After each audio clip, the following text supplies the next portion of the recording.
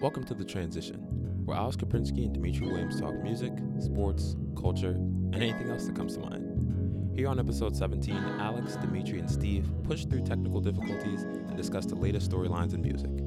Enjoy the show.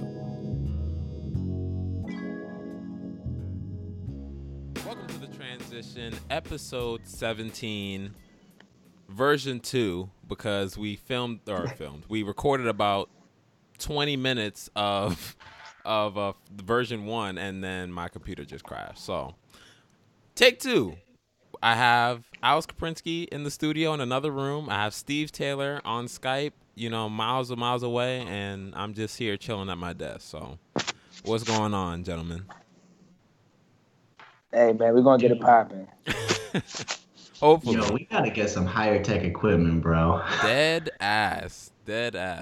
We need the podcast, the transition podcast needs to upgrade at this point. We're too big for Skype and Live, man. We're too global. All right. Anyway, so we're just gonna jump right into it. We don't really have much time to waste. So we're talking about Soulja Boy originally, and just to kind of condense the conversation a little bit and just kind of jump in where we left off, we were talking about how Soulja Boy is kind of a pioneer in a way. He doesn't really get a lot of the credit he is due because he's kind of a character more than he is a true artist. But if we look back in the social media, the beginnings of the social media era, as Steve was pointing out, he was really one of the first pioneers with the MySpace, the YouTube, and kind of having his own independent thing going before it was popular to do that like it is today. So he was the first one really leveraging that and getting heavy clout off that, even though his rapping wasn't the best. So he's employed a lot of strategies since the beginning that now people are starting to jump on and have jumped on over the years, and he's coming back into the limelight saying, like, don't throw dirt on my name. I'm Soulja Boy. Like, I made some of y'all. So, final thoughts on that, gentlemen? Yeah, that was a great summary to catch us right back up to speed. The only thing I remember saying that wasn't mentioned from your summary was due to me talking about how he was willing and able to collab with a lot of artists. He didn't look at the spotlight as something he wanted to hog, as something he wanted to share. Yeah. And that's something we can't say about a lot of big name artists. I'm not going to go down the names again, but people can do some research on Google, see who headed a label and kind of did they people dirty. Jay-Z. You know what I'm saying?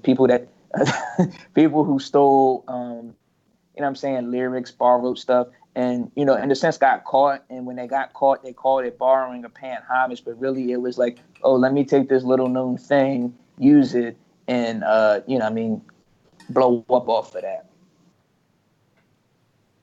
Alex, how you feeling?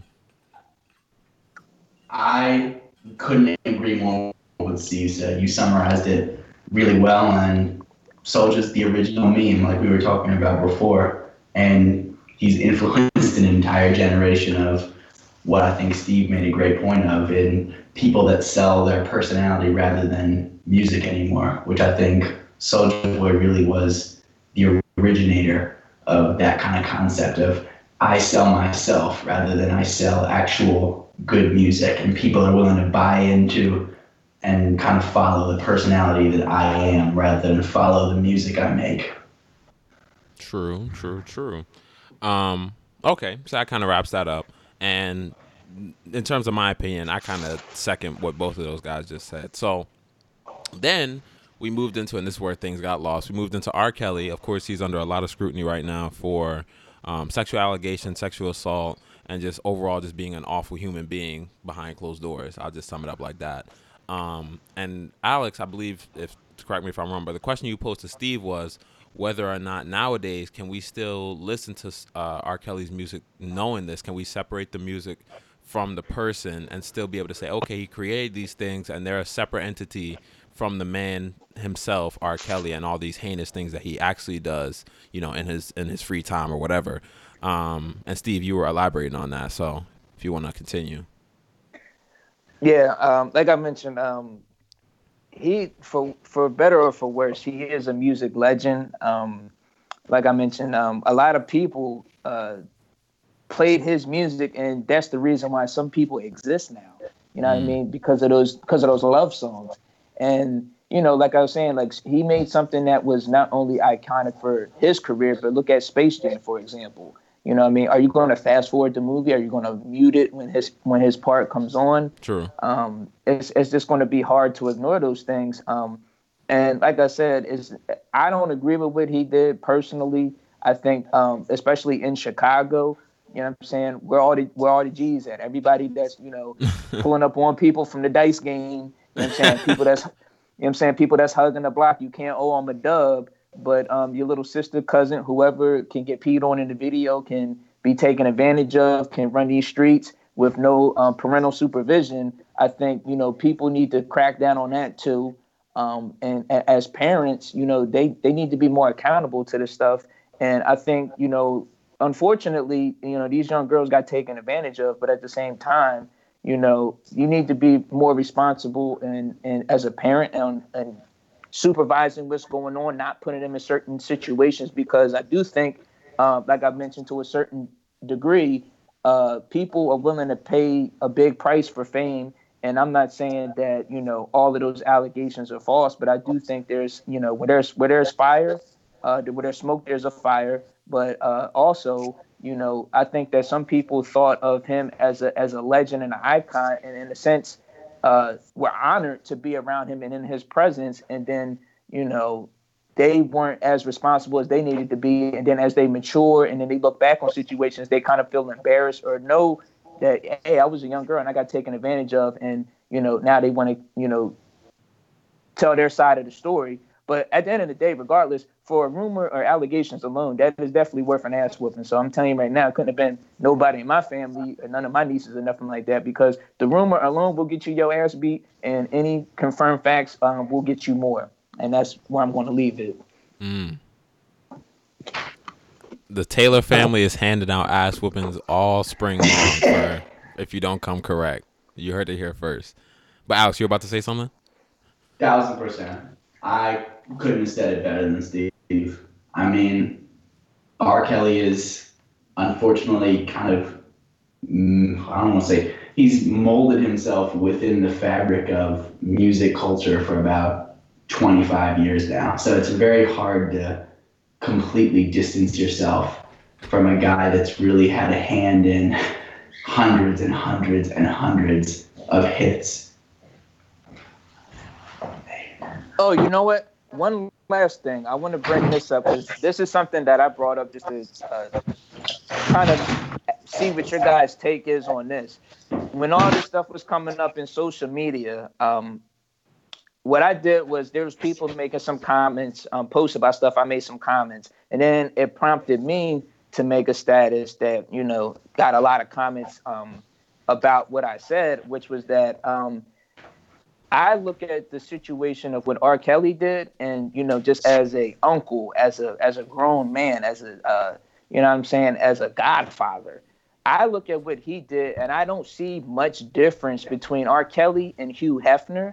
And I think the only difference you can make is that Hugh Hefner waited, in a sense, to all these girls was 18 or whatever, and put them in the same situation and made a business out of it. And because they were the quote unquote legal age, and they quote unquote had freedom to do whatever it is they did, people don't look at it in a different light. And I'm just interested in what you guys' take is on that, because I look at it as no different, especially with Hugh Hefner being 70, 80 goddamn years old and taking advantage of these young college girls or young adults. And one thing I mentioned in the comments was that you can't run that type of game on people in their mid 30s, 40s and beyond, because grown women that experience things and live life and also have some money that are not in need of a handout will not be caught in certain situations. So do you think that's a fair comparison? Because people are looking at it as, oh, that's apples and oranges. And I'm like, not in my book. I don't see it as such. I think they're both predators.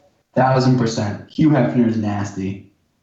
I was actually reading an article that made that exact same comparison the other day, and I 100% agree with you. They both have been really systemic predators for nearly their entire existence.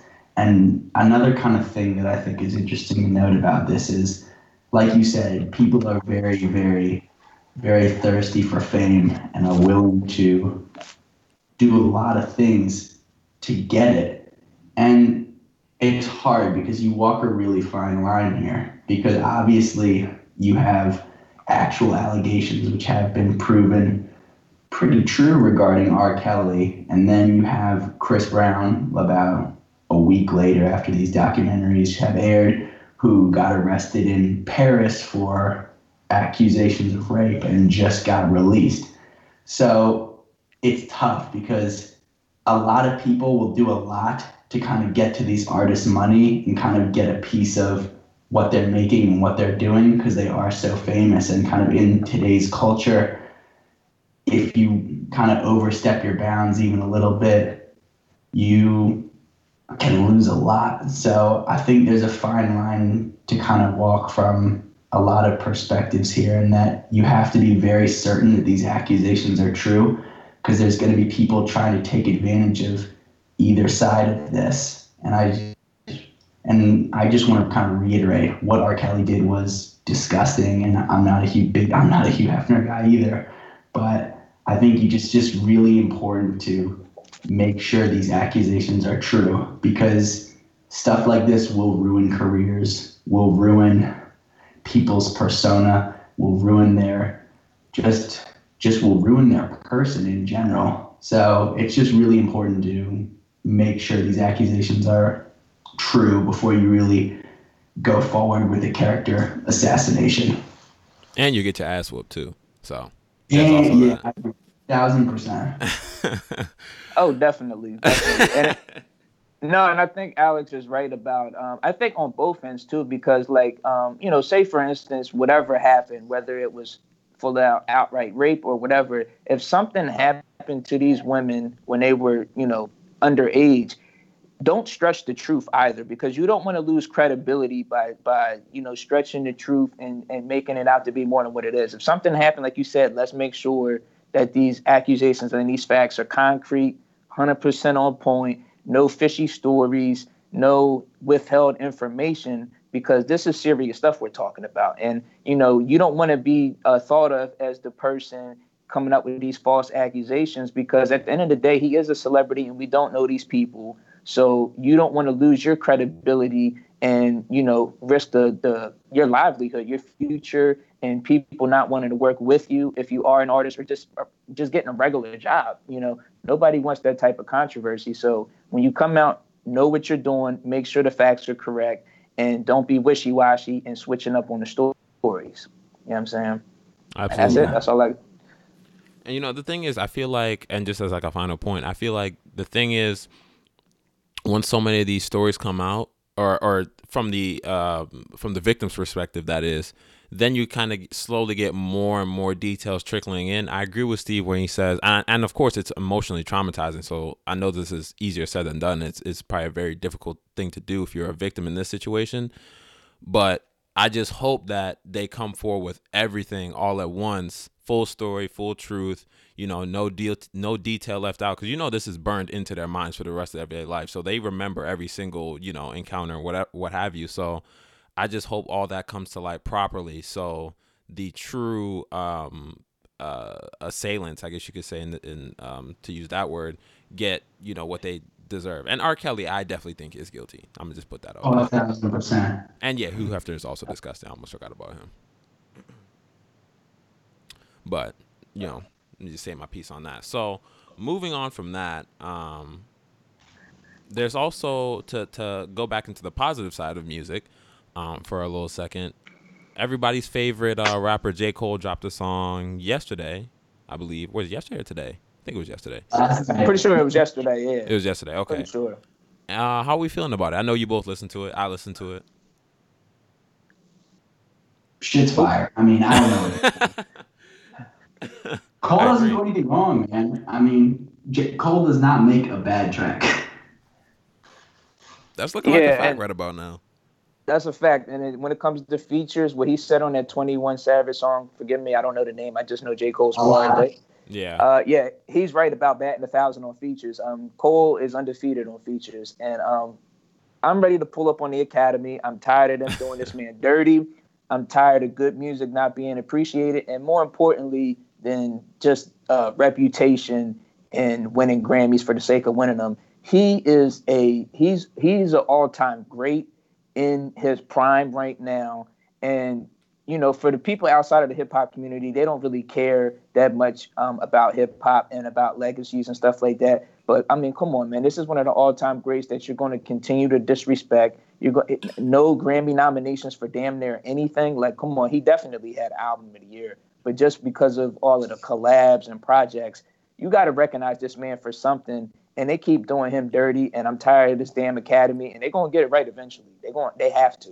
Eventually. Steve, can I do a hot take real quick? What's up?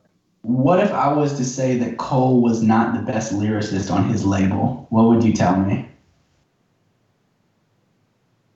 You got to give me a name because I don't believe that.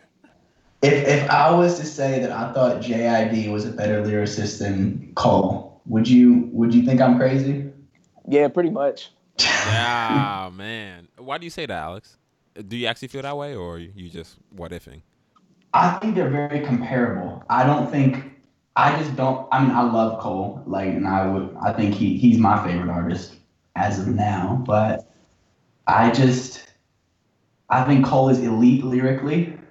I don't think it's interesting to look at that Dreamville roster to me, and I think first of all, I think he's amassed a roster that is as good as TDE, which I didn't think was going to happen in my life. Pretty ridiculous. That's a fact. But when I listen to DiCaprio 2 or The Never Story and kind of just listen to how JID makes words and the construction of his rhymes, I just think he's on par with that of Cole. I think Cole, as a concept artist, and as a lyricist itself, makes just spectacular songs. And I think his music is much more powerful and speaks to the person much more powerfully. But purely as a lyricist, I think Jid is right there with him, in all honesty. JID ain't batting 1,000, man. That's all I'm saying. He ain't batting 1,000 on the features. Wait. You don't think The Never Story and DiCaprio 2, he's batting 1,000? I'm talking about on features. I'm talking about you hopping with somebody else's ish, and you either outspit them or you make them max out on their lyrical ability for a track. And I'm telling you, don't get me wrong, I like him, because I don't want this to sound like, I'm dissing JID. I like him a lot. But you just compared him to Cole and said he's on that tier or possibly above. No. You got to listen to his feature. You got to listen to Taboo and to Denzel Curry's project and go listen to his feature on there. Y'all got to go listen. Cole. Listen, y'all got to go back and listen to Friday Night Lights. I don't listen to these podcasts, and as much as y'all talk about Cole and some of his best projects, I think Friday Night Lights is top 3, and I don't think y'all mentioned it once. I think you talked about the warm-up. I know y'all definitely talked about Forest Hills Drive and stuff like that, but I'm like, come on, Friday Night Lights as a mixtape? Where's JID's Friday Night Lights as a mixtape project in his discography? Where's that at? I think it's MIA. DatPiff right now, but I also think the Sideline Story is a top 3 Cole project too. I mean, it used to be. It used to be, not anymore. How's the discography rank?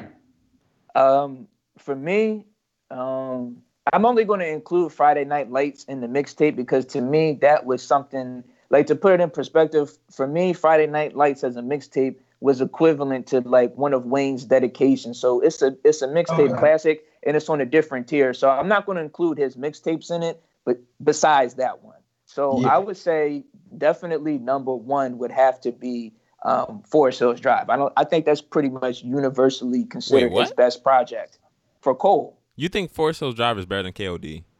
Yes. No. Yeah. What? It's my list. Can I have my list? Damn. I'm just like, can you let Steve breathe? You can have your list. You can have your list. That's fine. But I thought we were all on the same page with that, so I was a little shook by that. But okay, go ahead. Okay, so I was number 1 Forest Hills Drive, and get ready to be shocked again, Dimitri, because KOD's not 2. I would still say Born Center is just, to me, a little bit better as a project. It's a slept on album. Yes, definitely. I think pretty good though. Born Center would be number 2. Number 3 would be Friday Night Lights. Number 4 would be KOD. Okay. Number 5, Sideline Story, and then number 6 would have to be For Your Eyes Only. Which I think you're sleeping very hard on that album. I love that project. I like it a lot. Don't get me wrong, because this is how great Cole is. On what I'm ranking to be his, I won't even say his worst album, it's just not his best album. You know what I'm saying? We have to rank him. So on his sixth best album, he still gives you Neighbors. He still gives you a song like Change, which I really like and I thought was underrated. He still gives you even the self-titled album. I think the self-titled track's one of his best songs of all time. For Your Eyes Only. Exactly. That's one of his greatest tracks. Even if you look at Immortal, if you look at just a bunch of, like, don't get me wrong, that was a great project. But what I'm saying is, if I have to rank them as a collectively as an album over, it's like, how could you put that over Born Center? How could you put that over KOD? You're definitely not putting it over Forest Hill Drives. I can see a case to be made of putting that over the Sideline Story, but that was kind of his breakthrough, and you still had like just great Cole tracks. So like for me, I would have to rank it at that point. And Neighbors is up there. Like that might be one of my top 5 favorite Cole songs, and I think one of his most important songs. Just because I think that was kind of where he made this transition in his career. But hey, I mean, it is what it is. Is Cole underrated? Yes. God damn it. Look what the Grammys keep doing to him. Look what the Grammys keep doing to him. But I'm not talking about I mean, if you look at what the reception of his albums, though, I mean, how many streams he gets from the public itself. I see the streaming point, but at the same time, when I just see, I don't know, when you look back on like hip hop and things like that and see historically how they paid homage to the people who were on top in their given times and what Cole's getting now, it just doesn't feel the same. Exactly. That's the reason why we know they suck at giving out awards. It's just the fact of they are supposed to be an academy recognizing the best of the best, and even if you want to call it a shoe-in award and giving it to somebody who deserves it because they've at least earned that top spot or they've owned that particular year. I can't remember a year in recent history where a rapper literally owned a whole year better the way Cole did. He murked every feature he was on. He had an impactful album. He gave you great content. And he did it with some heavyweights. He wasn't just sparring with rookies. He went on people's tracks, The Sojourner, obviously Voices track, like so many. And he was just giving you all-time great verses, different topics, different flows. And he owned a year. Like if this was like the NBA, this was his MVP year, and then somebody else gets the MVP. And we're like, whoa, he's not even top 5 in MVP votings, and he's the real MVP of the league. I'm like, you can't do that. I feel that. Also, shout out Ville Mentality off of For Your Eyes Only. That's my favorite song off that project. I listen to that every single day. Steve. I guess I want to ask.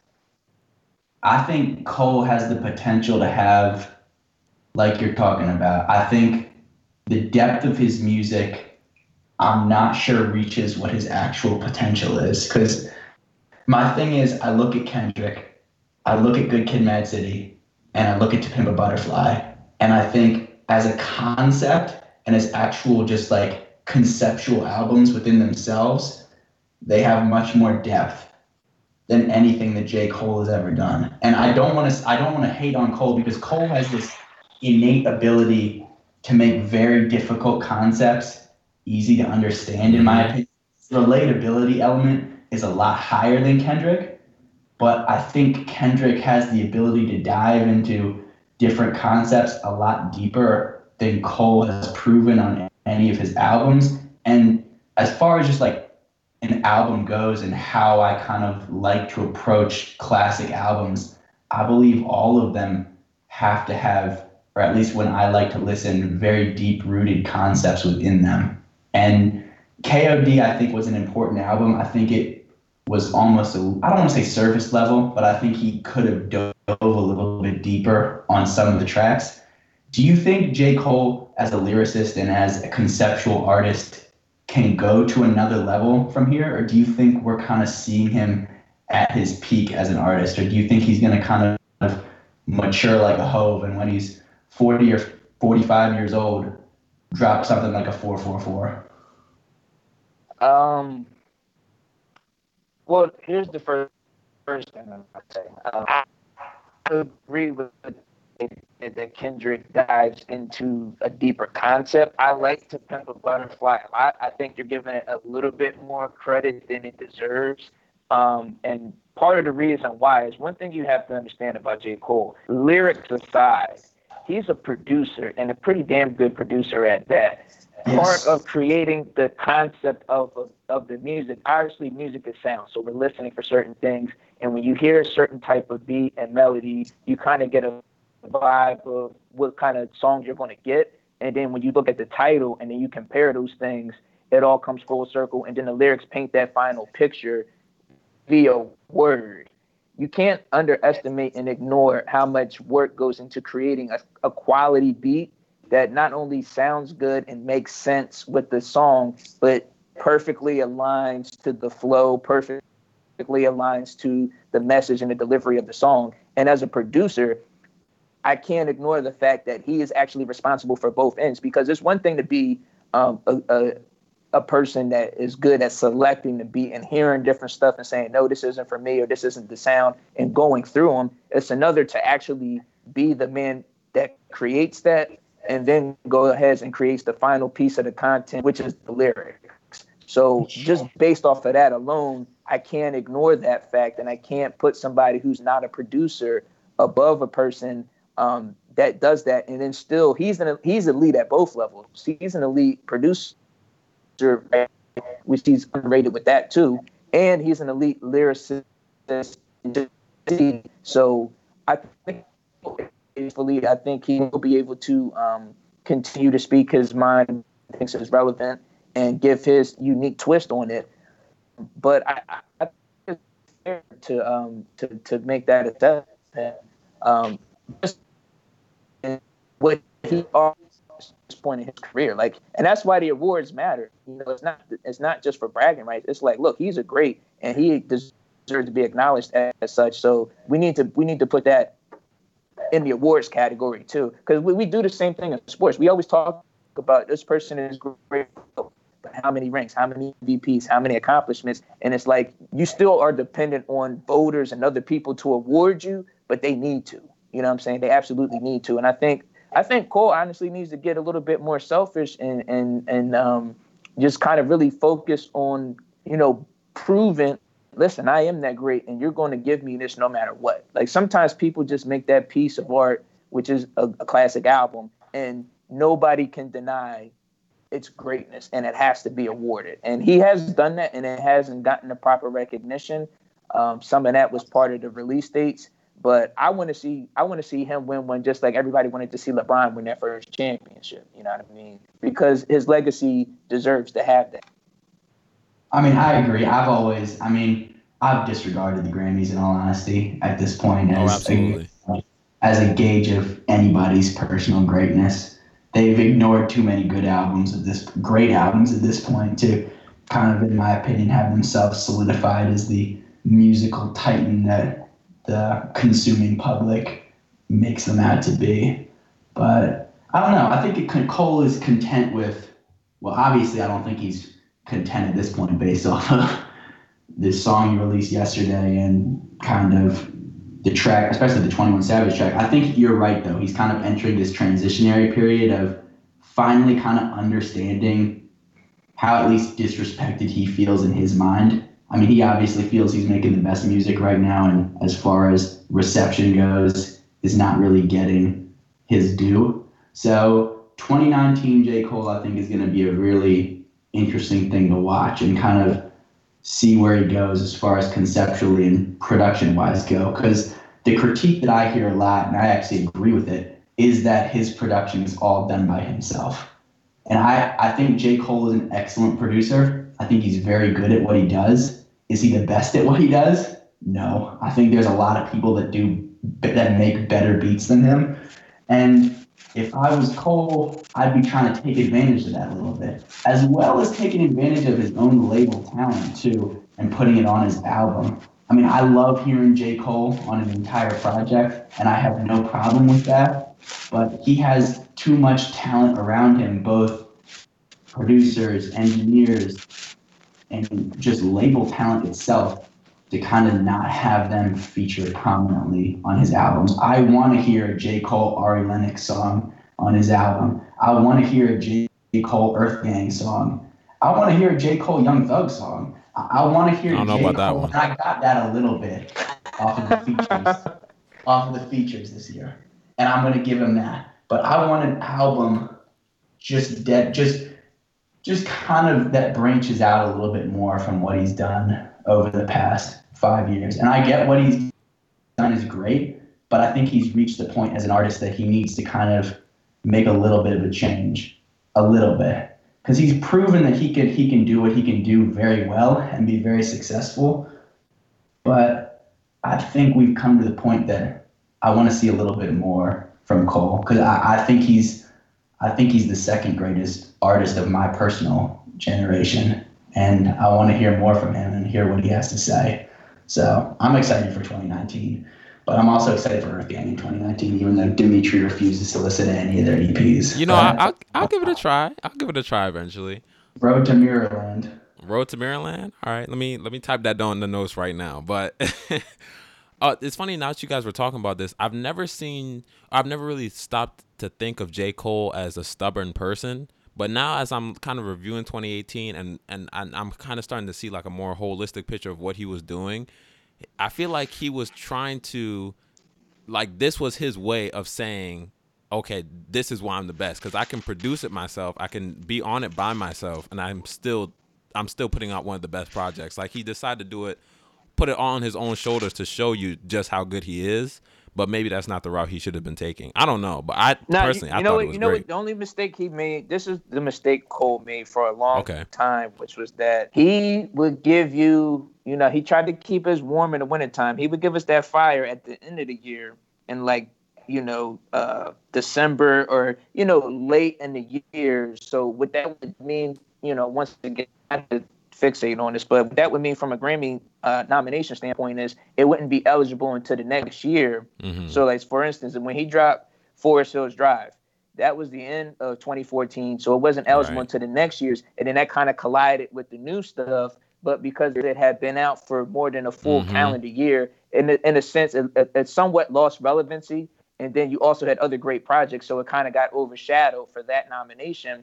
Now I feel like, and he did that for a few of his projects, now I feel like the opposite problem happened, where he dropped in spring with an excellent concept, and he gave you stuff, but it was, in a sense, it was so early into one of the better years in hip-hop in recent history that it kind of got, it was so great, but it was kind of too early.